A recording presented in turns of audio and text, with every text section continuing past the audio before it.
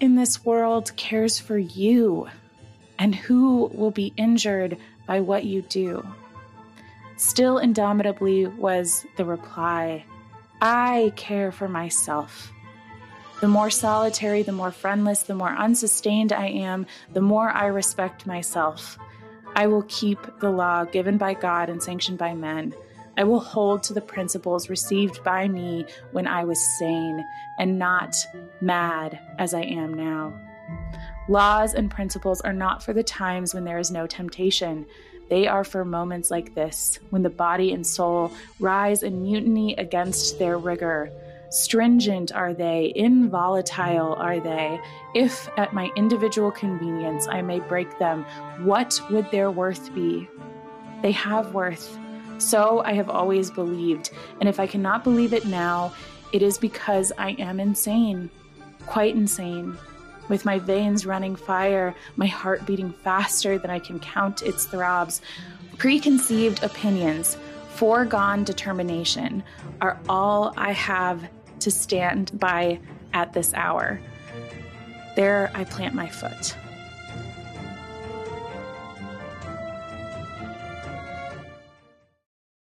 Hi, Lillian. Hi, Piper. I'm almost crying already. I know. I'm like, I've got butterflies in my tummy and my fingers are kind of tingly. This is a really important episode, and I want to be very reflectful and grateful and calm through this whole time. So I'm sure there will still be laughs, but this is a serious one. So yeah, we're here, and we're happy that you guys are here too, listeners. Hello, everyone. We're so happy. This is an episode that I've had in my notes as good. I'm truly crying. This could happen a lot. An episode that I've had in my notes for almost a year as Goodbye Jane. And every time I look at that title, I feel like I'm going to cry. Because I think and that's not to say this is the wrong time or we shouldn't be doing this. I think it is the right time, and I think we should be doing this. We have created something I'm incredibly proud of, and I'm so grateful for. But at the same time, when there's something that is as special to us as this is, there was something about you saying, hi, Lillian, which you've said to me in this very formal way, roughly once a week for 2 years, and knowing that we weren't going to be doing that anymore made me want to cry. Yeah. Well, Lillian, if you want, I can still, like, once a week after this, just to ease you off, just give you a phone call and just be like, hey, Lillian, how's it going today? Yeah. Well, and our friendship is over too. I forgot to tell you before. That's right. We're not going to see each other ever again. Yeah, no, now our friends will just have to deal with us whenever we have a group hangout, and we'll just subconsciously turn it into a off-air podcast episode. So, or I'll pull out my phone and record it, and we'll start releasing just our friend chats. Cute. Everyone here, I'm sure, would love to listen to that. I feel like a couple people would, but it's not that was a joke, just so everybody knows. Oh my gosh. So I started making my notes for this episode by just kind of like thinking about like reflecting, because a lot of what we're going to talk about is just this experience in total. But a lot of what we're going to talk about is kind of looking back at where we started with this and where we are now. And I am much more eloquent when I can write down my thoughts instead of just trying to like formulate them in the moment. So I wrote a little something, and I'm going to read it if that's okay. It is okay. I give you permission. We'll sound a bit more formal with this reading. It's what I call Piper's NPR voice is what she's about to break out. Oh, man. And my heart is beating really fast right now, actually. This means a lot. Okay, so my Jane Eyre journey began with fascination. Going blind into this story felt like I had discovered something, like a well-kept secret, that a story from so long ago could still feel so gripping, exciting, passionate, and meaningful. It was a classic, I knew that, but then I thought of it as just, you know, another one of those old novels that likely had significant meaning, but something that you'd probably have to dig to find. And yet, to my delight, when I started with both the show and the novel itself, Jane Eyre is something that captures your attention right from the start, as it did mine, and I'm sure many other people. It holds on to you with its beautifully written narrative, its compelling characters, and invigorating and confounding moral questions that force us to critique society, custom, ethics, and then our place within those spheres. During these 2 years of analysis, this work and the media that it's inspired, through this, I've rekindled my love for reading. I found a weekly outlet for film and story analysis, and I discovered a wonderful community of like-minded people who share my excitement, curiosity, and sense of wonder and romance. I can confidently say that I've never explored an interest to this extent, and I am delighted and honored to have done it with Lillian by my side, and with all of you who have joined us along the way. So that's my initial reflection. Cool. Right before this, I had to go do a quick bathroom break so there'd be no interruptions, but I came back with a full roll of toilet paper. So I'm like, I'm ready to cry now. Yeah, I started crying as soon as you started talking, which technically I was already crying. Maybe I'm just going to cry the whole episode. Maybe that's what this episode is. Lillian's cathartic cry hour. Oh, that was so good. Oh, well, thank you. I was saying so good about your emotion and your vulnerability, which we stay on this podcast. Thank you. I think that was such a good summary of, I think, what we want to touch on today. Because we've talked about what this episode is, and we did another big reflective episode on our Why Jane Eyre episode last year at this time. So this is our 2-year anniversary of the podcast, and kind of where we're setting it to the side. And that was much more about an analysis of Jane Eyre and like trying to understand what about this story hooks people and keeps them, and why did we want to talk about it for what ended up being 2 years, and what sort of captured us there, where this is a lot more about something that I think you pointed out in your first reflections that we've seen in this community. And why does Jane Eyre have meaning to us and to our listeners? And why did like creating this podcast that we frankly started mostly as an inside joke, yes, like become something that is important enough that we're both crying when it's over. No, absolutely. I think in the nature of like reflecting on kind of how this began, I love so much, Lillian. This is something I've always loved about you, but in this contest especially, I kind of latched onto something and I got like rather obsessed with it. And I had this idea and I wanted to run with it. And you are the kind of like supportive friend who wants to like support that and join in and help like, you know, fan those flames. And which, looking back again, I know we've said this a lot in previous things, but like, I think I described this to you and we had a lot of fun just like kind of laughing about how silly that was.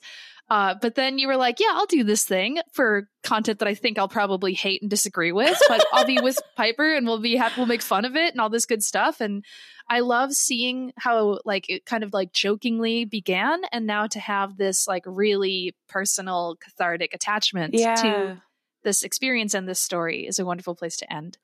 Yeah, I think because you talked a lot about sort of your first experience going in blind, and something that we've talked about a lot on the show. You can go back and listen to my first experience of Jane Eyre, because it was Piper on a different podcast telling me about it.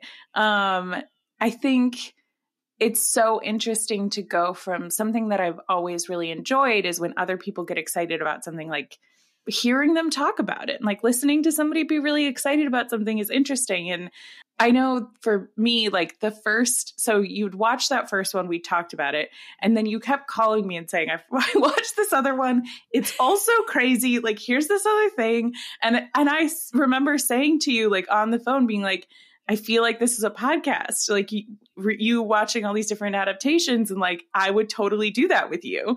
And you went, okay, that's not a joke. Like, I do mean that. Like, I would do that.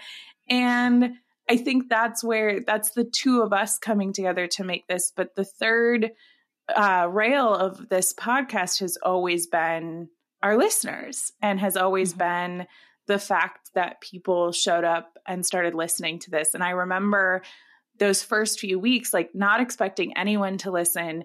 And obviously this isn't like the biggest podcast on earth. It would be wild if it became that. But I remember saying when our first few months, we had like 20 listeners a week.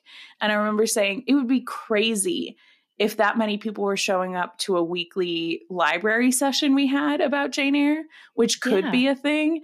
And when it comes to the internet, we just get so distorted on what a group of people is. And we have like 100 people plus show up every week to listen to us. And if that weren't the case, we wouldn't have done this for as long as we did. Because you guys send us emails, and especially since we announced the fact that we were ending this, you guys have sent us so many lovely messages and comments and other things about what this show has meant to you. And I just want you to know that like sometimes you feel like you feel like they're your friends, and then you start reprimanding yourself for the parasocial relationship. And sure, we're not, I don't actually know any of you, but you mean as much to me as we seem to mean to you. And you guys mean so very much to us. You really do. It's amazing to like every week I do the editing. And when I log in to upload, I always first look at, how are the previous episodes doing? So to see listenership in the like, more than 100 listens per something, and like see which ones are the most popular, to see which ones you guys are drawn to is really exciting. I know that Lillian's gotten to have a very fun experience as she builds out the YouTube channel to see the reach that the podcast is now getting on that platform. And I always get excited, even just with like views on that, to be like, this many people are watching this and consuming this. That's really, really cool. And I think that's like the heart of the Jane Eyre fandom, is this incredibly passionate, dedicated group of people, which Lillian and I have joked many times that I think we accidentally stumbled into a story that has a very engaged group who care about it. We could have done like button collecting and probably also connected with millions of people who were like, oh, you don't know the first thing about button collecting. But this was like a story that, at least from our generation and our narrow perspective, we thought, oh, maybe a few random teachers or moms will listen to this. But it's been this whole amazing group of people all around the world. And that's been really special. Yeah. And I think it's so funny because the analogy of button collecting is so specific and fun for me. But like, it's we found something bizarre. Like there's so many corners of the internet that are like wonderfully bizarre, where we went, this story is objectively insane. Like objectively, Jane Eyre is a crazy story. And yet it has had a chokehold on generations of people who keep focusing on this story. And the initial idea of the podcast, watching all these different adaptations, was sort of a, what's happening? So yes, we stumbled into a bunch of people who had also tapped into that. But I think that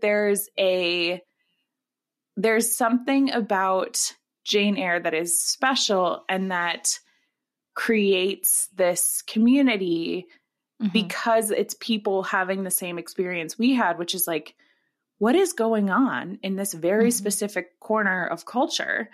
And with the internet, that means all those people can find each other and care about this thing so very loudly at us.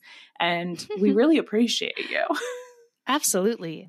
I've kind of been thinking a lot about this, and it's, I think, something that would benefit well from the kind of like iceberg graph, where the tip of the Jane Eyre iceberg, I think for a lot of people who like come in and get that first kind of shock factor, are those like, surface level shocking things where it's like, you think it's just like some romance classic novel, but the big twist is that the guy has a wife in an attic, and you're like, whoa, that's alarming news for any time period. But so then with this initial fascination that captures you, and there's this knowledge as an enjoyer of this thing, because at first the way I think about it with myself is I think I understood that there was a lot of really deep, important cultural and personal meaning to this novel, but I hadn't yet gone on the journey that we've just concluded to be able to like break that down and understand it and have the terminology and the background to know why this is so important, apart from just being a romance that has a shocking twist in it.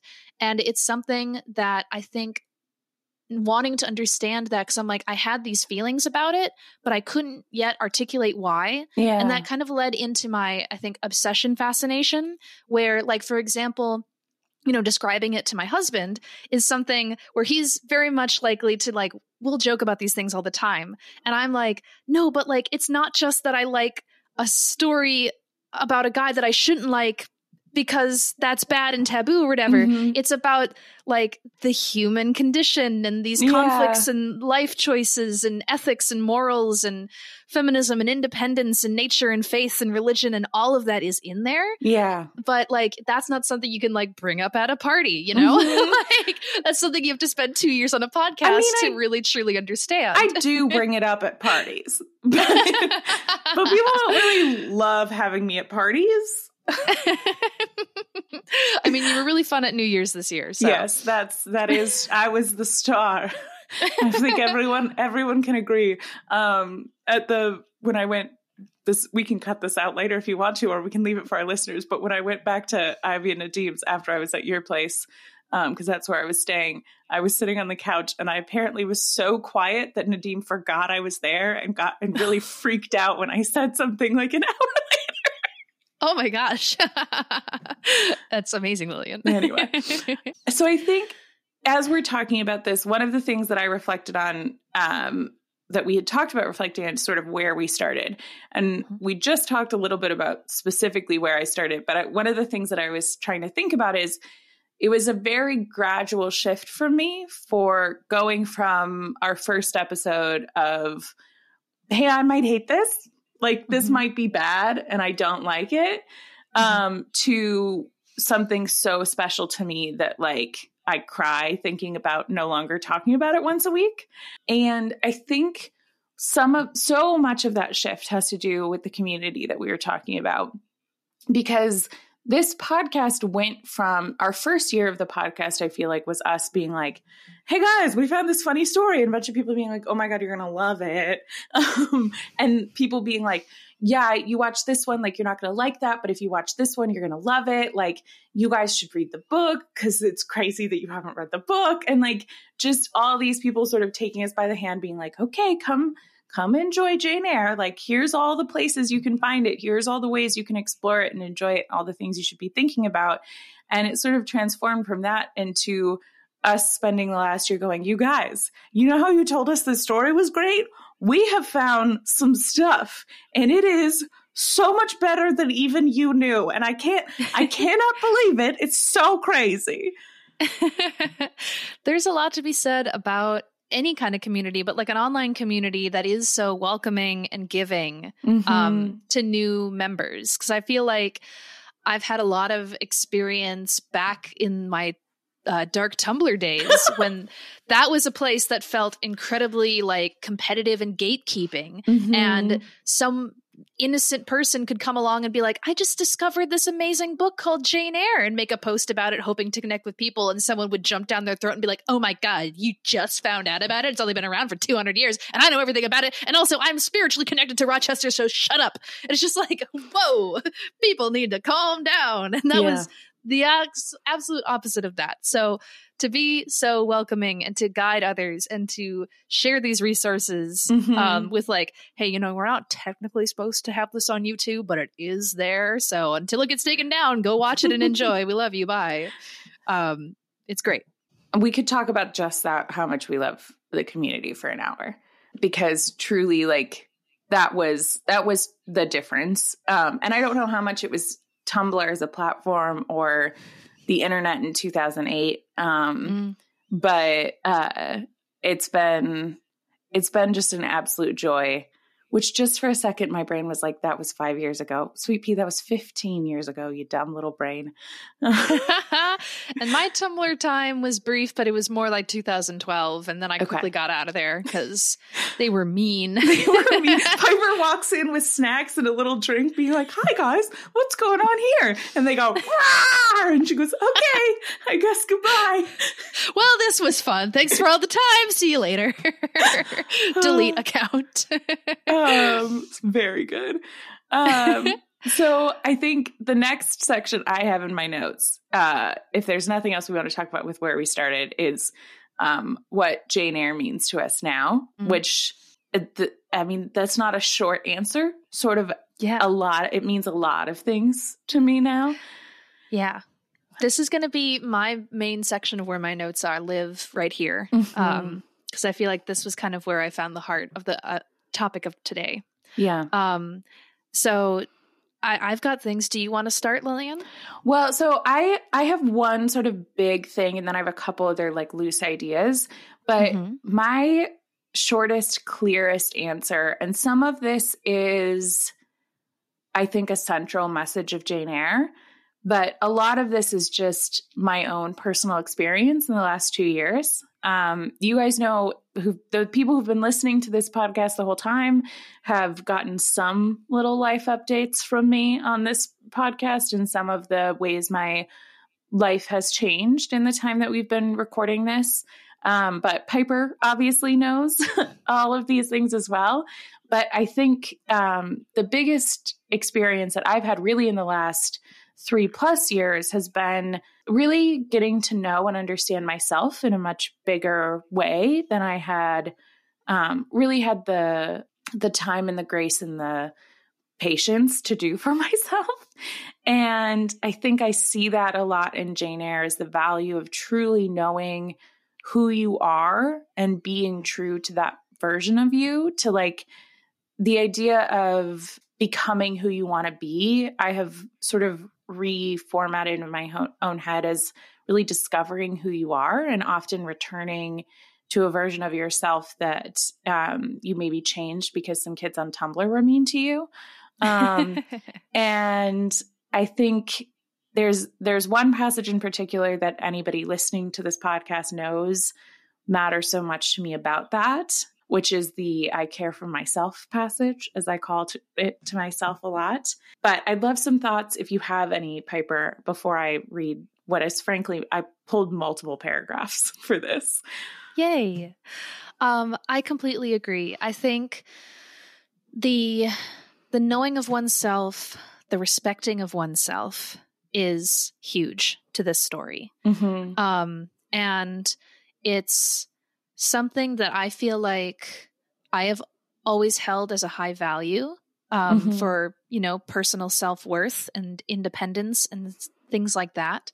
And it makes me really happy to see that reflected in a main female character in a novel that is this influential, because I think there are so many works of fiction that are influenced by our society where women often have to kind of belittle themselves because there's so much expectation to say, well, you can't be like perfect or overachieving or all this stuff because those are negatives for a woman where it might be perfect for a man and other things like that. And there's always something to compare yourself to and all these things. And so to have a message that rings so clear and is reaffirmed so many times in this book of the main character being like, the world will not tell me who I can be. I know who I am 100%. And no matter what's taken away from me, I will always have that.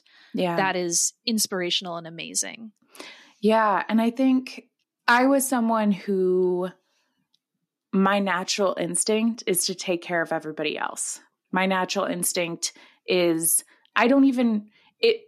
genuinely, when I say like coming back to myself and like figuring myself out, like my natural instinct, I don't even remember that my needs should be on the list of things to do. Like I am so focused on everybody else. And I think there's a layer of the worst thing that I thought a person could be was selfish. And particularly for women, when we do things, when we meet our own needs, it is seen as selfish. And I think this does an incredible job. Only an insane person would read this book, or someone so incredibly delusional that they want to read a bad message would read this and go, Jane's a pretty selfish person. If you think about it, Jane's pretty selfish. But she knows herself and she makes choices that are based off of what she needs for who she is. And I think this passage is so indicative of that. And there's a few moments where we can see exactly what, Piper, you brought up, of usually the idea is defer to the man, give what the man needs. And this passage in particular, it's not Rochester asking her to do that. It's a voice in her own head telling her to do that, because society does such a good job of putting this voice in women's heads. And her response to that, I think, is incredible. So I'm going to actually read the passage because I practiced. And Piper is going to cut out any moments where I stumble. So it's going to sound perfect to you guys. Yes. So this is towards the end of chapter 27, which is the stay speech, as we always call it. And Rochester has finished his explanation. Jane has made it clear she's leaving anyway. And Rochester is telling her about the fate that she's resigned him to if she chooses to leave. And this is her response to that. Mr. Rochester, I no more assign this fate to you than I grasp at it for myself. We were born to strive and endure. You, as well as I, do so. You will forget me before I forget you. You make a liar of me with such language. You sully my honor. I declare I could not change. You tell me to my face, I shall change soon. And what a distortion in your judgment, what a perversion in your ideas is proven by your conduct. Is it better to drive a fellow creature to despair than to transgress a mere human law? No man shall be injured by the breach. For you have neither relative nor acquaintance whom you need fear to offend by living with me. That was true.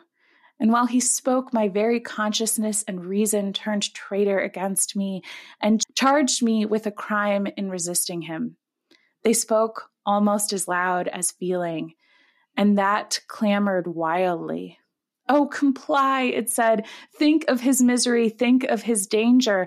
Look at his state when left alone. Remember his headlong nature. Consider the recklessness followed by despair. Soothe him, save him, love him, tell him you love him, and be his. Who in this world cares for you? And who will be injured by what you do? Still indomitably was the reply, I care for myself. The more solitary, the more friendless, the more unsustained I am, the more I respect myself. I will keep the law given by God and sanctioned by men. I will hold to the principles received by me when I was sane and not mad as I am now. Laws and principles are not for the times when there is no temptation. They are for moments like this, when the body and soul rise in mutiny against their rigor. Stringent are they, involatile are they. If at my individual convenience I may break them, what would their worth be? They have worth. So I have always believed, and if I cannot believe it now, it is because I am insane, quite insane, with my veins running fire, my heart beating faster than I can count its throbs. Preconceived opinions, foregone determination are all I have to stand by at this hour. There I plant my foot. Very well read, Lillian. Bravo. Thank you. There's so much power in that scene. I know. It's like so well captured of this. I mean, that's kind of the heart of the story right there, I think, is this. His argument is, it's very well phrased to say, like, we love each other. Why should rules matter if no one is hurt by this? And with her response of this level of insanely intelligent and emotional reflection that she's able to conjure up in this moment, which is something I was thinking about as you read that again, to say, I wonder if in the reality of this scene happening in real time, would she actually have had that level of conviction to respond in such a way? I think a lot of the beauty of this is told in the reflection upon the scene of a wizened, experienced person who's gone through the heartbreak and has had the time to think about the moral justifications and the lasting impact to then write the scene that way. Yeah. And I think there's incredible beauty to that. I think there's a layer of this too, where I can hear, like, I see the paragraph of "you make me a liar by such language" and the "oh, comply, think of his misery." I think of those as being simultaneous. So he's saying these things and her heart is telling her, don't worry, like, he needs you. Rochester needs Jane. And to be needed is such a special thing in life, to have somebody need you. And to love that person, to have that be somebody you love and respect, particularly for a woman when that's a man. There is something in society that our role is to be needed and to take care of men, who then the men go do the great work. And for Jane to be able to, in that moment, respond to her own inner voice that, to me, is society telling women to put men first. And for her to respond, putting herself first and her values first and what she thinks is right. And to have her say, given by God and sanctioned by man. The most important thing to her is God. And we talked in our nature episode a lot about the idea that God and nature and self are all very equivalent in this book. So she puts first, and most importantly to her, is self and her relationship with God through herself. And it's so incredible to have this story that I think is still, I was thinking about this a lot too. All of this is still deeply relevant today. The exact details of the situation, of what would be a situation where Rochester is asking you to stay when your morals are telling you shouldn't stay, would probably be different. We've talked about a lot of different ways that could happen.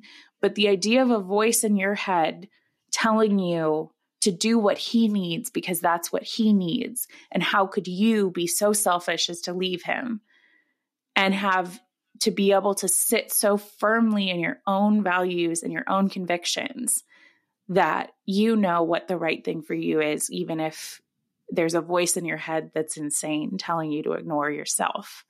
That's the most important thing. I think that is still an incredibly important and powerful message for anyone to hear, but particularly women. I agree. This makes me think of a point that I had kind of later on in my notes, but I'll bring it up partially here now, that one of my kind of big takeaways from all of this is how much of a inspirational role model Jane is. Kind of touched on that with like how she values her self-worth and independence and such, but also this strength and conviction to stick to her morals is something that is like so unbelievably hard to do. And of the two characters that we love and care about in this scene, only one of them is doing that. Rochester is not. And I also think it's interesting to kind of turn the tables, because listen to Rochester's plea to Jane saying, if you care for me at all, you'll take me into your arms and you won't let my heart break. But imagine from this moral perspective and self-respect from Jane's side, couldn't she equally say, do this for me? Like, don't ask me to break what I believe in and to lessen myself just because it's what you want. Respect that this is important to me and let me go. But he's, I think, too overwhelmed by his emotions to kind of put himself into her shoes and see what that means to her. I think it's interesting. It's an interesting point, the idea that I think he is being true to himself. I somewhat disagree with the idea that I think his values in that moment when he's in the West Indies, and feels that wind from England, and he shifts his moral right and wrong from what the rules of society has always been to just being just going after what he wants for himself. Mm-hmm. And I think he is an embodiment of what happens when that has the ability to go a bit too far. Mm-hmm. And so he in this moment when this moral dilemma comes up, there's not a voice in his head telling him to think of what Jane needs and think of the position he's putting Jane in. I think he's had that at different moments. I think that's how he justified the lie. Mm-hmm. But I don't think that men are given that voice as distinctly. I think they're told to take care of women, but I don't think they're told to care about women. They're told to provide for them, which is different. Yeah. Either way, it's an incredibly powerful scene, and it sticks with us and makes us cry and feel good and feel things that are hard to explain.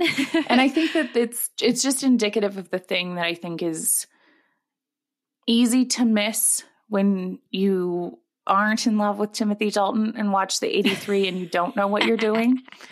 And is so incredibly present throughout the story, which is valuing yourself. And valuing self-discovery and understanding. She starts doing that as a child with Helen. And throughout the story, she continues to understand herself better. Yeah. I'd like, Lillian, if we can, to pivot to one of my kind of big discussion points. When thinking about, I first phrased this as what I learned from Jane Eyre, but then I also kind of rethought about it, and I'm like, okay, maybe I should say what I'm taking away from this experience. Mm-hmm.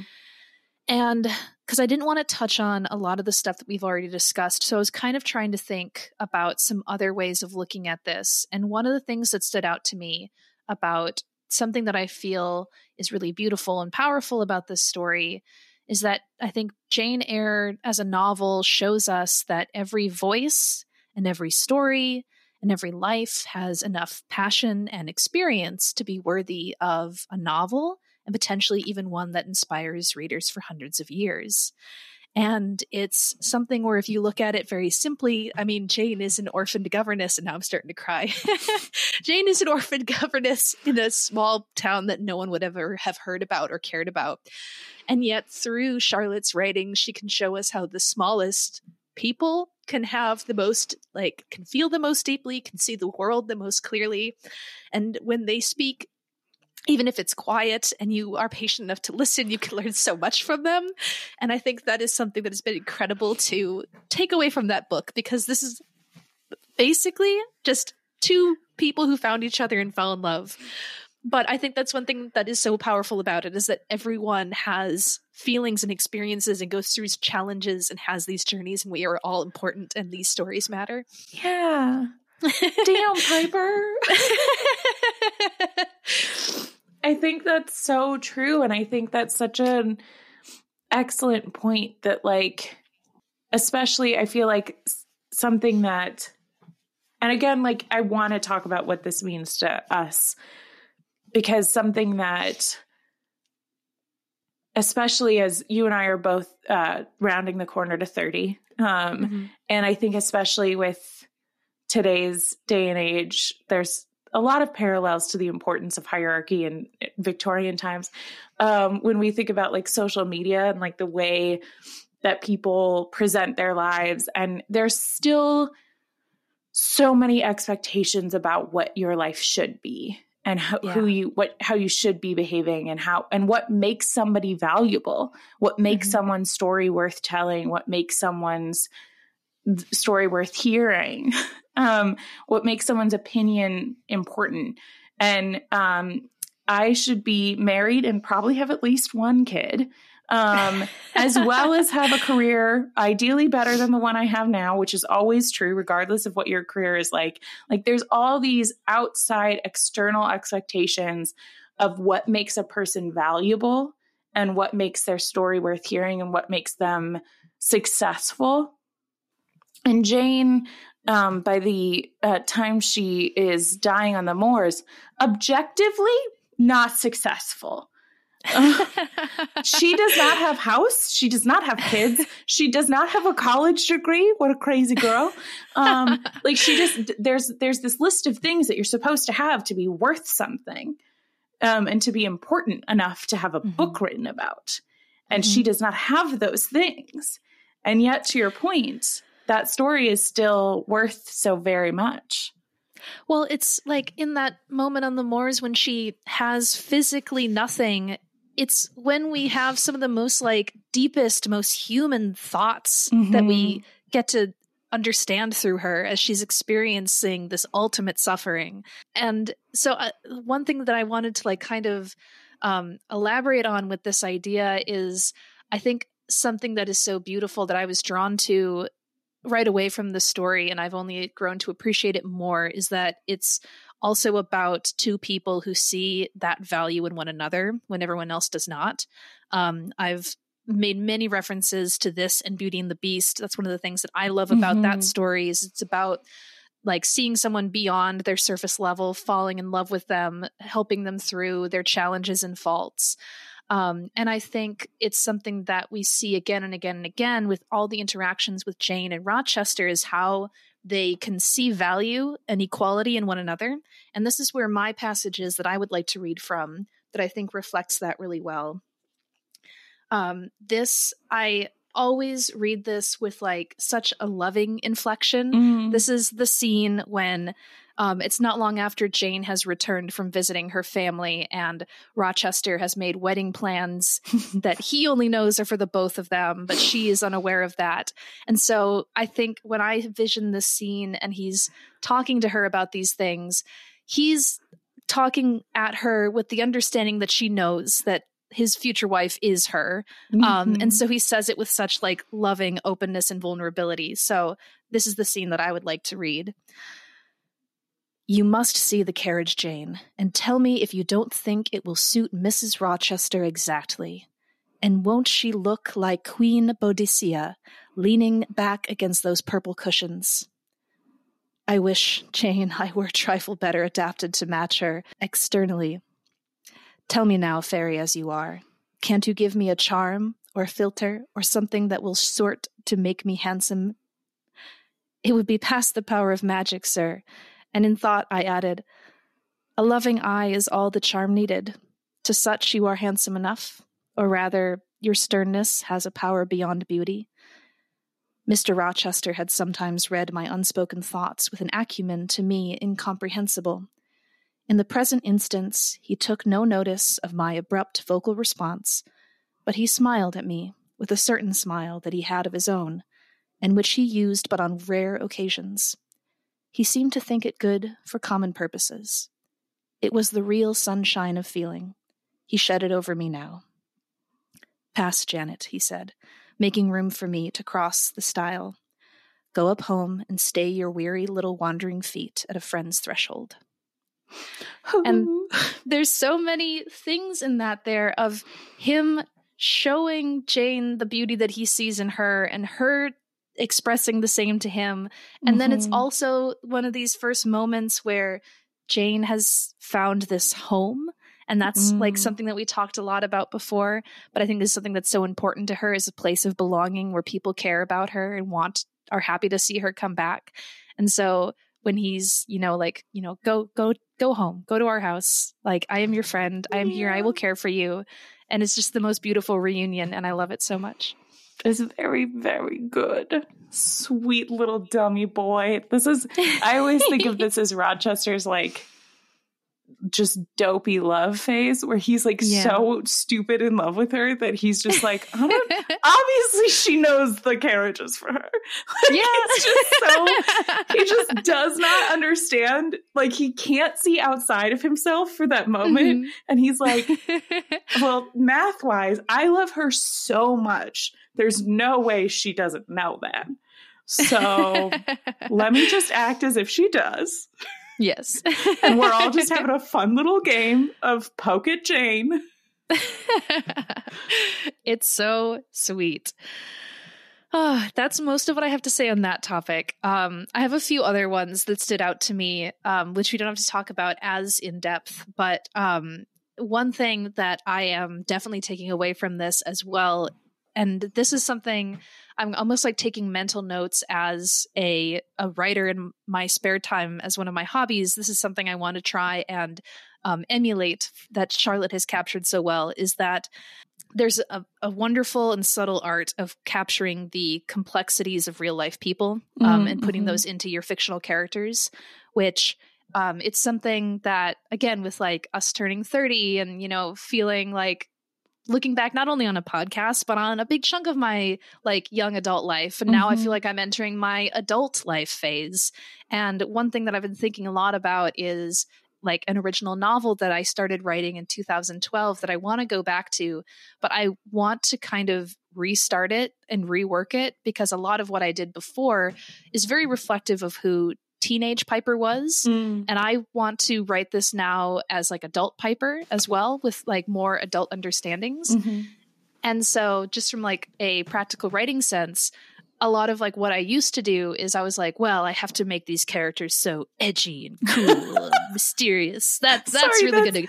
I knew this 2012 Piper, and yes, listen, that's not a bad impression of her.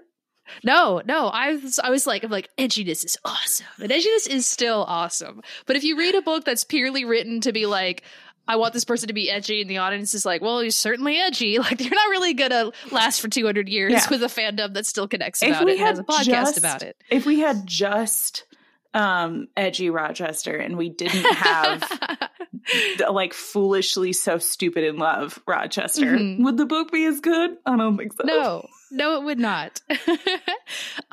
So just keeping in mind that it is the flaws of real life people and the challenges that they go through that makes them interesting. No one is perfect, and they shouldn't be. No one is like absolutely flawed. Everyone has silver linings and positive traits, and it's being able to capture that balance when putting fictional characters on a page, which Charlotte has obviously done very well, and I hope to do the same in my future writing.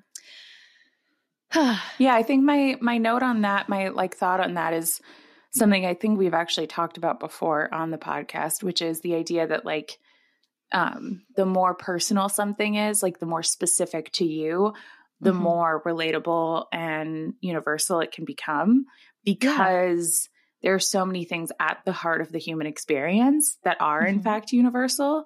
And I think it's what the Brontes did so well in their just bonkers stories that they wrote that are it's something that I feel is important about a lot of parlor dramas, that people are like, I don't really like period dramas. It's like so boring. And I'm like, okay, I guess go watch Fast and Furious for the 700th time. Not that Fast and Furious doesn't have a message. It's family. and it's taken them 11 films to say cars go zoom fast, family. And sometimes you have to watch that again just to see if that's still the same message you get. But hashtag drink Dos Equis.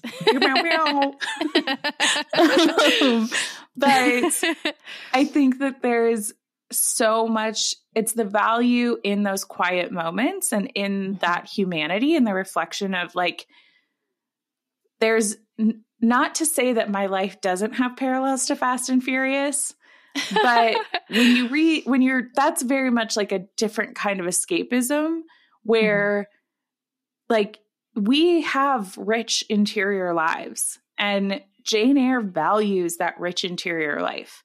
And we have long conversations in living rooms, and Jane Eyre values those long conversations in living rooms. And I think it's a pinnacle to me of this kind of story. Like the most, obviously, there are so many things about the Buckwild Bronte stories that make them the Buckwild parts for sure make them stand out. But I think it's moments like the quiet conversation moments that we both picked out that is what makes them important. If you had lost the poetry and the reflections of self and all of these other things, and just had a story about a 19-year-old falling in love with her boss, and then it turns out he has a wife locked in the attic, and there wasn't a reflection of self with that. Mm-hmm. Yeah. It would have the same value as Fast and Furious, which exactly obviously has so much value. But like, again, I'm not trying to say Fast and Furious not valuable. I'm just arguing, and you can quote me on this one, Jane Eyre more valuable. Well, Lillian, it is our final episode, so I think we're allowed to like start fights now because they can't find us after this. That's true, because as we've said before, after the podcast is over, we no longer exist. Yes, we will both ascend to the heavenly plane. We forgot to tell become you guys one before. with the universe. God sent me a text. Weird that she's a texter, but I get it. She invented it because she wanted to do it. Mm-hmm. And she said, "Hey, Charlotte and I are ready for you and Piper. Come up whenever you feel like it." And I asked Piper, and she was like, "Let's just go now." She sent you, at first it was like just an emoji text that had like a billion eyeballs, and it said, "Yo, don't be afraid, brah." And then it had like, she like really went with like, hey, it's your girl God. And like so many like halos. And I was like, a billion prayer emojis. God did it. I didn't need the like prayer emoji, smiley face with halo, smiley face with halo, smiley face with halo. Like, I got it. But she's a big emoji fan. I haven't showed her how to get GIFs on her keyboard yet. She was asking me about that, but once she can, she's gonna be a nightmare in group chats. That's all I'm saying. You might have to block God, and that'll be really awkward. Charlotte already has. That's why it wasn't a group chat with Charlotte. Amazing. My last kind of like note on this section before we move on to the next part of this discussion is just simply saying too, while I was like thinking about all of this, and I'm also thinking about like some of the like community interactions that I've seen online, because for the most part, this is the best, like wonderful, like welcoming, opening community ever. There are definitely those who are very protective of this story, though. Mm-hmm. And one thing that I think is very true about an important text like this, and about every important text that exists, is that these stories, as much as we love them, it's very important that they be critiqued and analyzed and looked at in different contexts of time. Because like Jane Eyre is a wonderful, amazing story, but it definitely has its flaws. I don't know. And there's definitely things that we need to talk about when we, bring this into a modern audience. And that's something that the ladies on the Hot and Bothered podcast talked about a lot, of saying like, I love this book, but is it necessarily appropriate to like give to my 14-year-old daughter? And the answer they came to is like, yes, but talk with them about the changes. And I think it's easy for some people to want to protect the things that you love, but just because you are criticizing something doesn't mean you're saying it's all inherently bad. It's just saying, like Rochester and his flaws, we need to recognize those things as well as talking about what is good and wonderful about it. Yeah, and I think it's something that is true in general about critique, that we have gotten really bad at in society. And I'm just trying to find a way to talk about this that doesn't become me going, cancel culture sucks, guys. Because that is not what I'm saying. I think it's particularly true for things that are historic texts like Jane Eyre. Like, I think it's a lot easier for me to do this with something like Jane Eyre and go, use 1847. I'm going to give her a pass on not using fortune teller, because there's a lot of whoopsies that are easier to make there. But I think there is an idea that some people have that if you love something, a criticism is telling you not to love it. And that is not at all the case. No. A criticism, being able to criticize something and love it, holding two seemingly contradictory ideas at once in your head, is a critical part of loving something. Because if we have to just shut this down, like we talked about this a lot in our Bertha episode, if we have to just look at the morality of how Rochester treated Bertha and go, that's wrong, therefore I can't love this book because Charlotte wants us to love Rochester, and therefore bad person, bye-bye. But I think, your point of criticism is a valuable part of this. It makes it it makes it better, not worse. Right. Because I think that's what we've gained so much of from spending 2 years of like really deep diving and analyzing the heck out of this story in every possible adaptation we could find, is also being able to pick at it and say, okay, like, here's a flaw. Isn't it interesting that they thought this way back then? How would this change now? And that's one thing I think I also want to encourage for like diehard Jane Eyre fans, because I do believe this will continue to be adapted. But as it adapts in a more and more modern culture, changes will be made. And I know a lot of people who are purists and they're like, well, that's not how it was in the book, or like, this is not how it was in my favorite adaptation. And change is good. I think so. Be open to new ways of seeing the story and criticizing the story and analyzing the story, knowing that it all still comes from a place, at least, you know, for the most part, unless someone's like absolutely shitting on it, that's unnecessary. But like, it comes from a place of like respect and understanding to bring this to a modern culture. And I think that's important. And I also think that sometimes, like when we think about some of those adaptations who've made big changes in a way that was deeply positive, like the 1949 TV movie When Charlton Heston Lays on the Stairs for a Full Minute, I think is a great example of that. Yeah, he really just went for it. It was great. We respect that choice. There's a lot of moments in Jane Eyre adaptations that I love and care about quite a bit. That will always be the first thing that I think of when I think of special Jane Eyre moments, because it's so funny to me. It's so endless. It's the funniest moment in any Jane Eyre movie. And I think it's so what Rochester would have done. He would have laid on the stairs and just given up. And his little 5-year-old tantrum. Miss Fairfax tries to pull him away and he's like, no! It's like, okay, Sir, fine, lay on the stairs. And I just like to imagine that he laid there, like, he like brought him food and stuff. He stayed on those stairs until Bertha started burning the house down. And that was the only reason he got up. Yep. It's the only thing that could rouse him. Not a promise of mac and cheese or one more episode of Paw Patrol. Nope. Oh God, that's extra funny. trampoline time. You can have, listen, if you get up now, we can do trampoline and then ice cream. I want ice cream first. No, you can't have ice cream and then go on the trampoline. Last time you puked. Yes.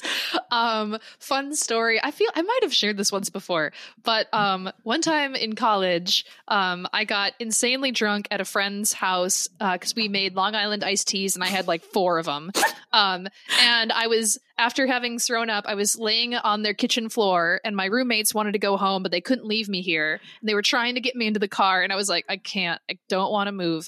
I'm staying here. And at the time, my comfort show was Sophia the First, an animated princess TV show on Disney.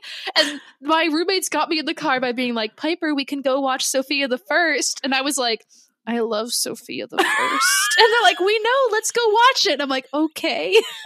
That got me home. Just to even things out, I think it's important that I tell a story about one time when I got really drunk. I was at my friend's wedding in Clayton, and it was at this like they had bought out this really fancy bar in the Fauché in Minneapolis, and at this bar they had these very weird couches that were frankly set up like beds. And there's still a picture of drunk Lillian curled up on one of those couches, sleeping on it like it's a bed. And one of the grooms came up to me and said, hey, sweetie, you gotta go home. I'm getting you a lift. And I said, no, I live here. I live here now. This is my apartment. And he went, no, it's not. That is definitely what Charlton Heston's Rochester said about the stairs.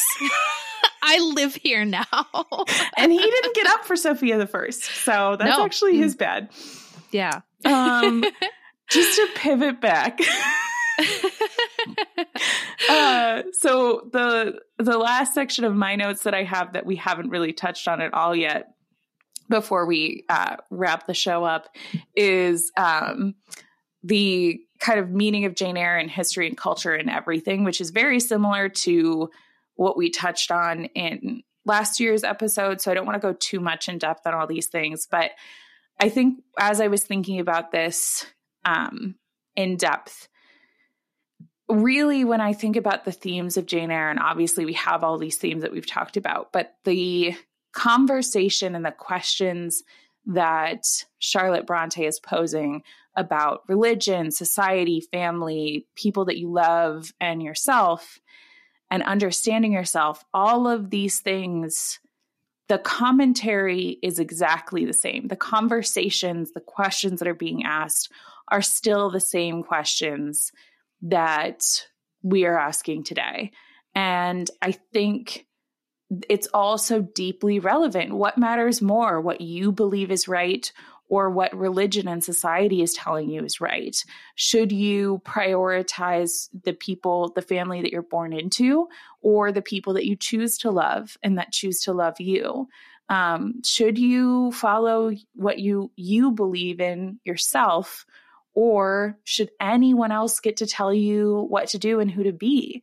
And I think those are all still just deeply relevant to the conversation we're having today, because as we've said so many times, she tapped in so deeply to the importance of truths about humanity and being alive.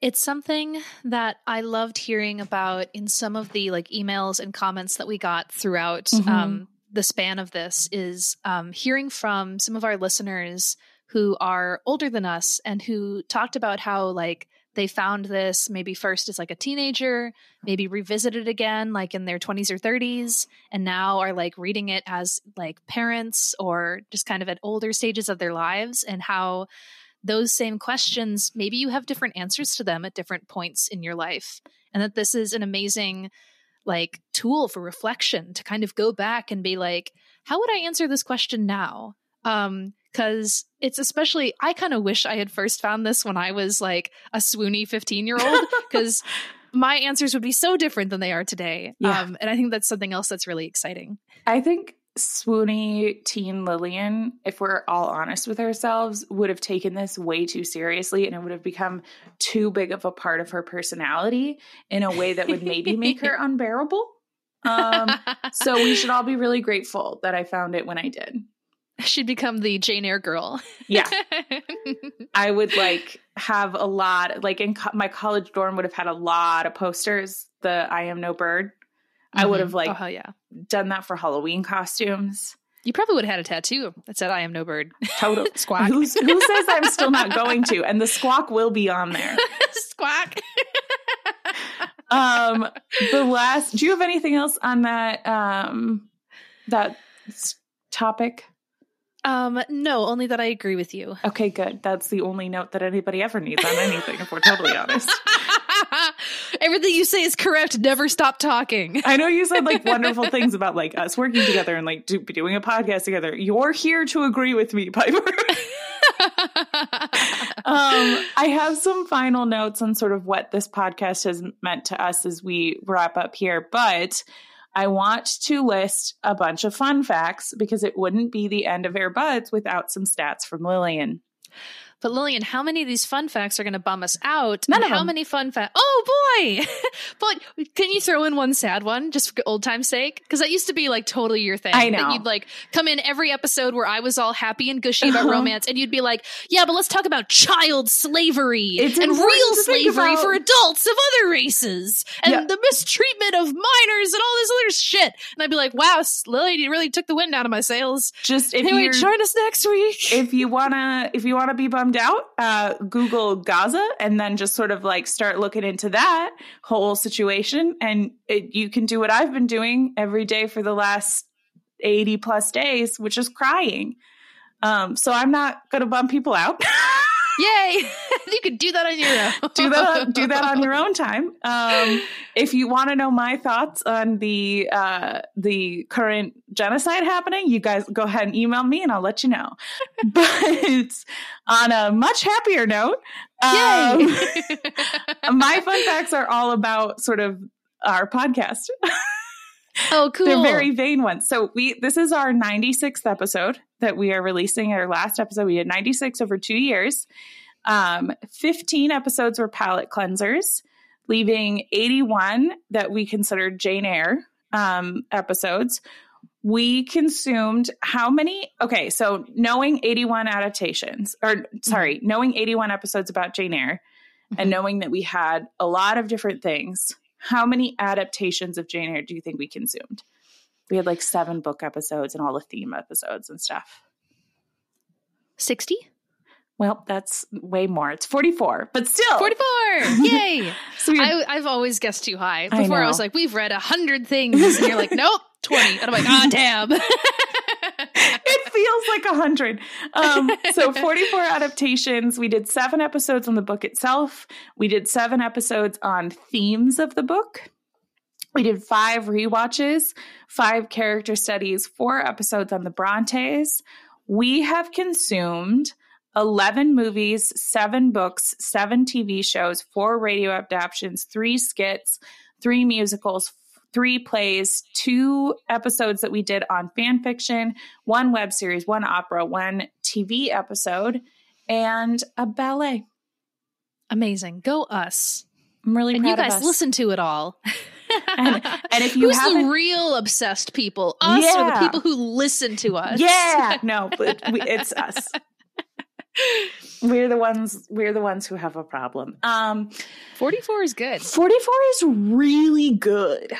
We can now have, we'll have to, I always say this, I'm like, this will be a great, like, 2 truths and a lie, or like fun fact at like work events to be like, I've consumed 44 adaptations of Jane Eyre. And they're like, we're demoting you. You shouldn't be in charge of people.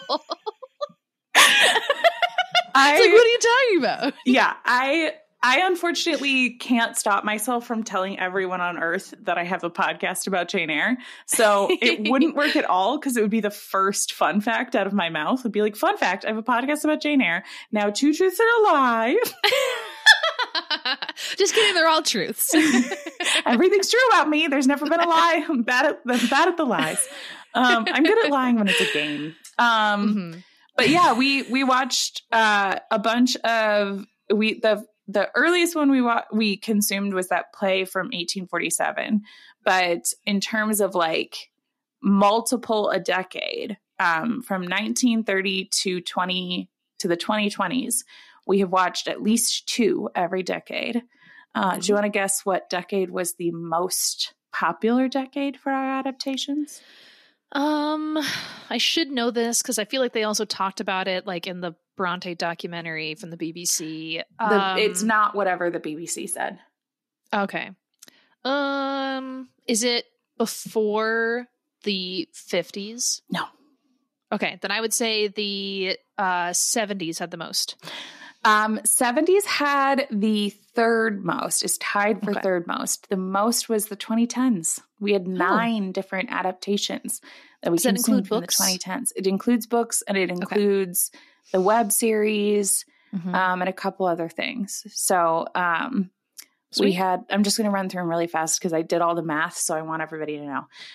2 from the 30s, 2 from the 40s, 5 from the 50s, 3 from the 60s, 4 from the 70s, 2 from the 80s, 4 from the 90s, 4 from the early 2000s, 9 from the 2010s, and 5 from the 2020s.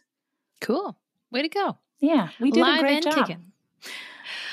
Why don't we, real quick, just for fun, when do you think is the next time we will get a Jane Eyre movie and or miniseries or made-for-TV film? I feel like there's got to be something in the next, 3 years. I think so, too. It's been so long. I know. 2011 is a long time to wait. 2011 was the last time there was, a major, studio-produced one.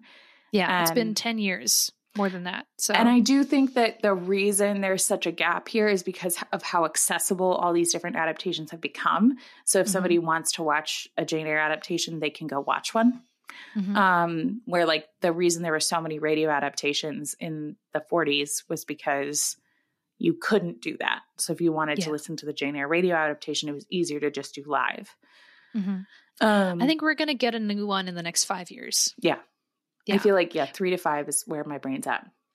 But I also think it's either going to be just like another like BBC with just like new younger cast, or I think it's going to be in vein of how like 2011 was kind of like an indie film. It's got to be like an art house movie kind of a thing. I feel like another possibility, because it is sort of the unique thing, is somebody is going to do a really good modern adaptation. Like What If Jane Eyre today? Cool. Because it's a solvable problem, and I can't believe there hasn't been one other than the 2013 one. Anyway, the last thing I have in my notes is just listed as what this podcast means to us. And I know we talked about the community a lot at the beginning, but I truly can't express how much this podcast only exists because of you, the listeners, and obviously us, the hosts. We're not talking about us, Lillian. Stop being Jane and being selfish for a second. Yep. Classically selfish character, Jane Eyre. Classically selfish Jane. But there's so much. I actually considered like writing a list of names of people to thank, but then I started having a lot of anxiety about like, what if I forget someone who's really important to us? But if you message us regularly and we respond regularly, you know who you are.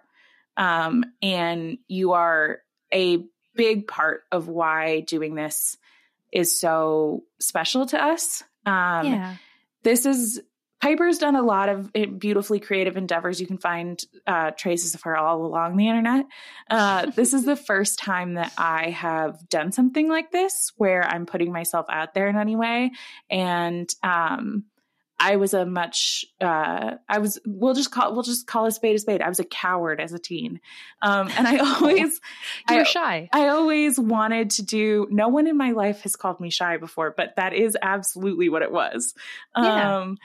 Just the like fear of what happens if I put something creative or personal or something that I was proud of creating out on the internet to see what people would say.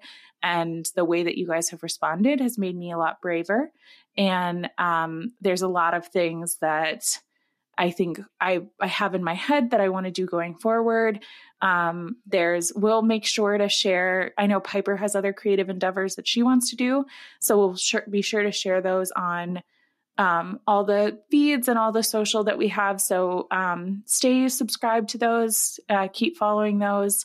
All 2 years of the episodes, all 96 of them are still going to be there for you to come back to and re-listen to on cloudy days when you want to be melodramatic and live in Jane Eyre for a minute. I want to also just say, because we're doing wrap-ups, I suppose, that as small creators online, every little interaction like means the world. And that can seem sometimes like it's just like a automatic signature in an email. But it's not. It's whenever we say like this, made our day to like read this email or this comment, or every time a new person kind of chimes in and says, oh my God, like I just discovered you guys and now I'm listening to everything. It's like, you care about what we're doing. This means that like, we're not wasting our time here, which even if it was just Lillian and I, it would never be a waste of time because we still had all of this personal reflection and bonding between the two of us and all this other stuff. But it's been wonderful to know that what we've had to say and what we've shared and expressed has connected with other people. So that has been wonderful.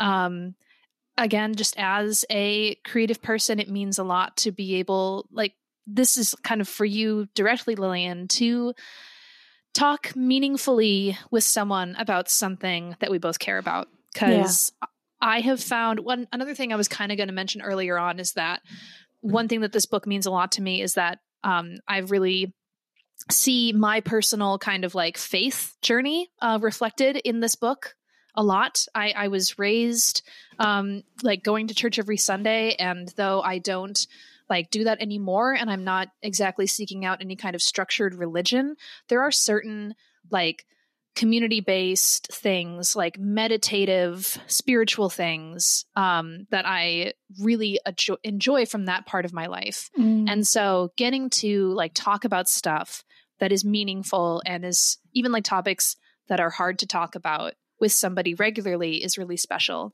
Because I feel like we kind of live in a culture right now, at least for people our age, where everything is fun and light and a joke, and you can't really talk seriously without bumming people out. And so to have an avenue for that means so much for me. So that's been kind of almost like mini free therapy as well. Yeah. So thank you for that.